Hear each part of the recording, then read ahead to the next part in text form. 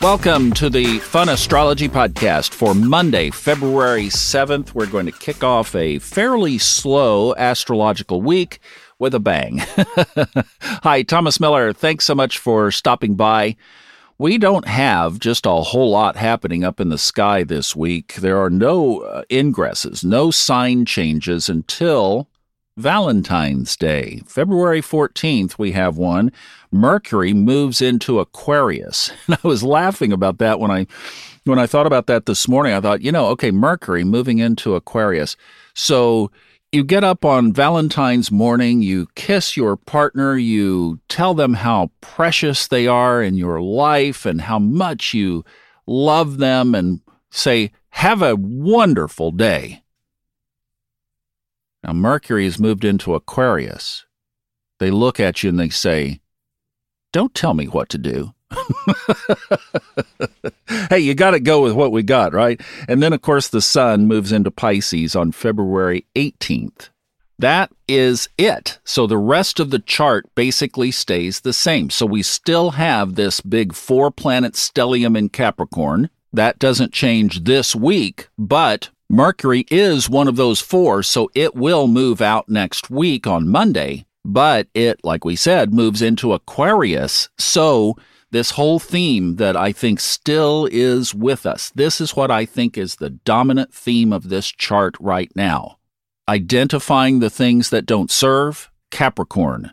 Creating the things that will replace them in a revolutionary kind of life-changing, life-altering way, Aquarius. And then moving that into the expanding spiritual awareness of our infinite being, Pisces. This is soul recreation at its best. Capricorn, identifying the old stodgy doesn't serve. Use that side of Saturn for this. And then the innovator side of Aquarius, but that also side that says, I am going to beat to my own drum. I am going to follow my own path. In other words, you say, I'm not going to go down that road anymore. I'm going to go down this road, kind of whether anybody joins me or not. In other words, I'm ready to have my life. And then we move all of that physical stuff into the spiritual, Pisces. And I think there's one other piece of this, because we have 2 planets that are kind of co-governing at least the first part of this process. Saturn, Capricorn, and then Uranus, Aquarius. That's the Uranus, like, I'm going to go do, I want you to get that picture. Think of Uranus, right? The change, the unexpected, the revolutionary, the technological, the advancement, the forward new technology thinking. I'm going to retool my life in a way that aligns me with my path. That's the energy in this chart right now. But what's the ancient ruler of Aquarius? Saturn. So we have Capricorn, Saturn, Aquarius, Saturn. Here's the side of Saturn that I want us to focus on. Legacy. One oft-forgotten piece of Saturn that I wish had more prominence in astrological circles is creating legacy. And remember, we've talked about this before.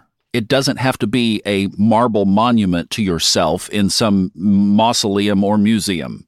The legacy can be, think about this now, the legacy can be how you dial in those nodes for your next incarnation. In other words, Saturnian legacy can be you for your next life. Now, yes, certainly if you are contributing to people's soul journey in some kind of way, whatever way that is, legacy could certainly be a part of that as well, what you leave behind for future generations to read. We just last week learned that Bob Proctor, the great mentor, teacher, The Secret, certainly. I did a Subconscious Mind Mastery podcast yesterday memorializing Bob. Bob passed away on Thursday of last week. What a lifetime legacy of materials he left behind. He certainly fulfilled that well. But it doesn't have to be like that. It can be that you just focus on what you're going to do with your own self, right? We have to change ourselves first before we can change anything else. So we go through the process, very clear in the chart right now. We identify what doesn't serve. We move it into that which is going to radically, unexpectedly, rebelliously, and full on get out of my way. Aquarian change. We are going to redesign and retool, and then we are going to impress that upon our subconscious mind as we move it into Pisces. And if we do that process, what a wonderful tribute that would be, not only to ourselves, but to folks like Bob Proctor, who have come along the path to show us the way. Now, we haven't done our keywords for quite a while. I brought those back. I ran them for this whole week. Now, you would pretty much expect, without a lot of movement in the chart, that the keywords would not move very much, and they don't. But here is basically what we're looking at, and it so fits exactly what we were just talking about.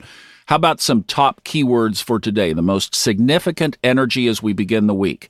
Illusion. That's part of that Capricornian discovery of what are we telling ourselves that simply doesn't serve or isn't true? What are we believing because we've been blinded to it because we've just accepted it all this time? Another one, chance. Another one, change. Surprise. I mean, are we talking about what kinds of things have we talked about here? Happiness shows up quite a bit. So does creativity and crisis. So you see the tension? We're moving. This is so just perfectly paints this picture that we're moving from the crisis of the old into the happiness of the new. I'll leave you with that. What a wonderful, beautiful picture. What a great way to start the week. I hope that you rock and roll this Monday, and I'll see you back tomorrow on the Fun Astrology Podcast. Thanks for stopping by. I'm Thomas Miller. Have a great day.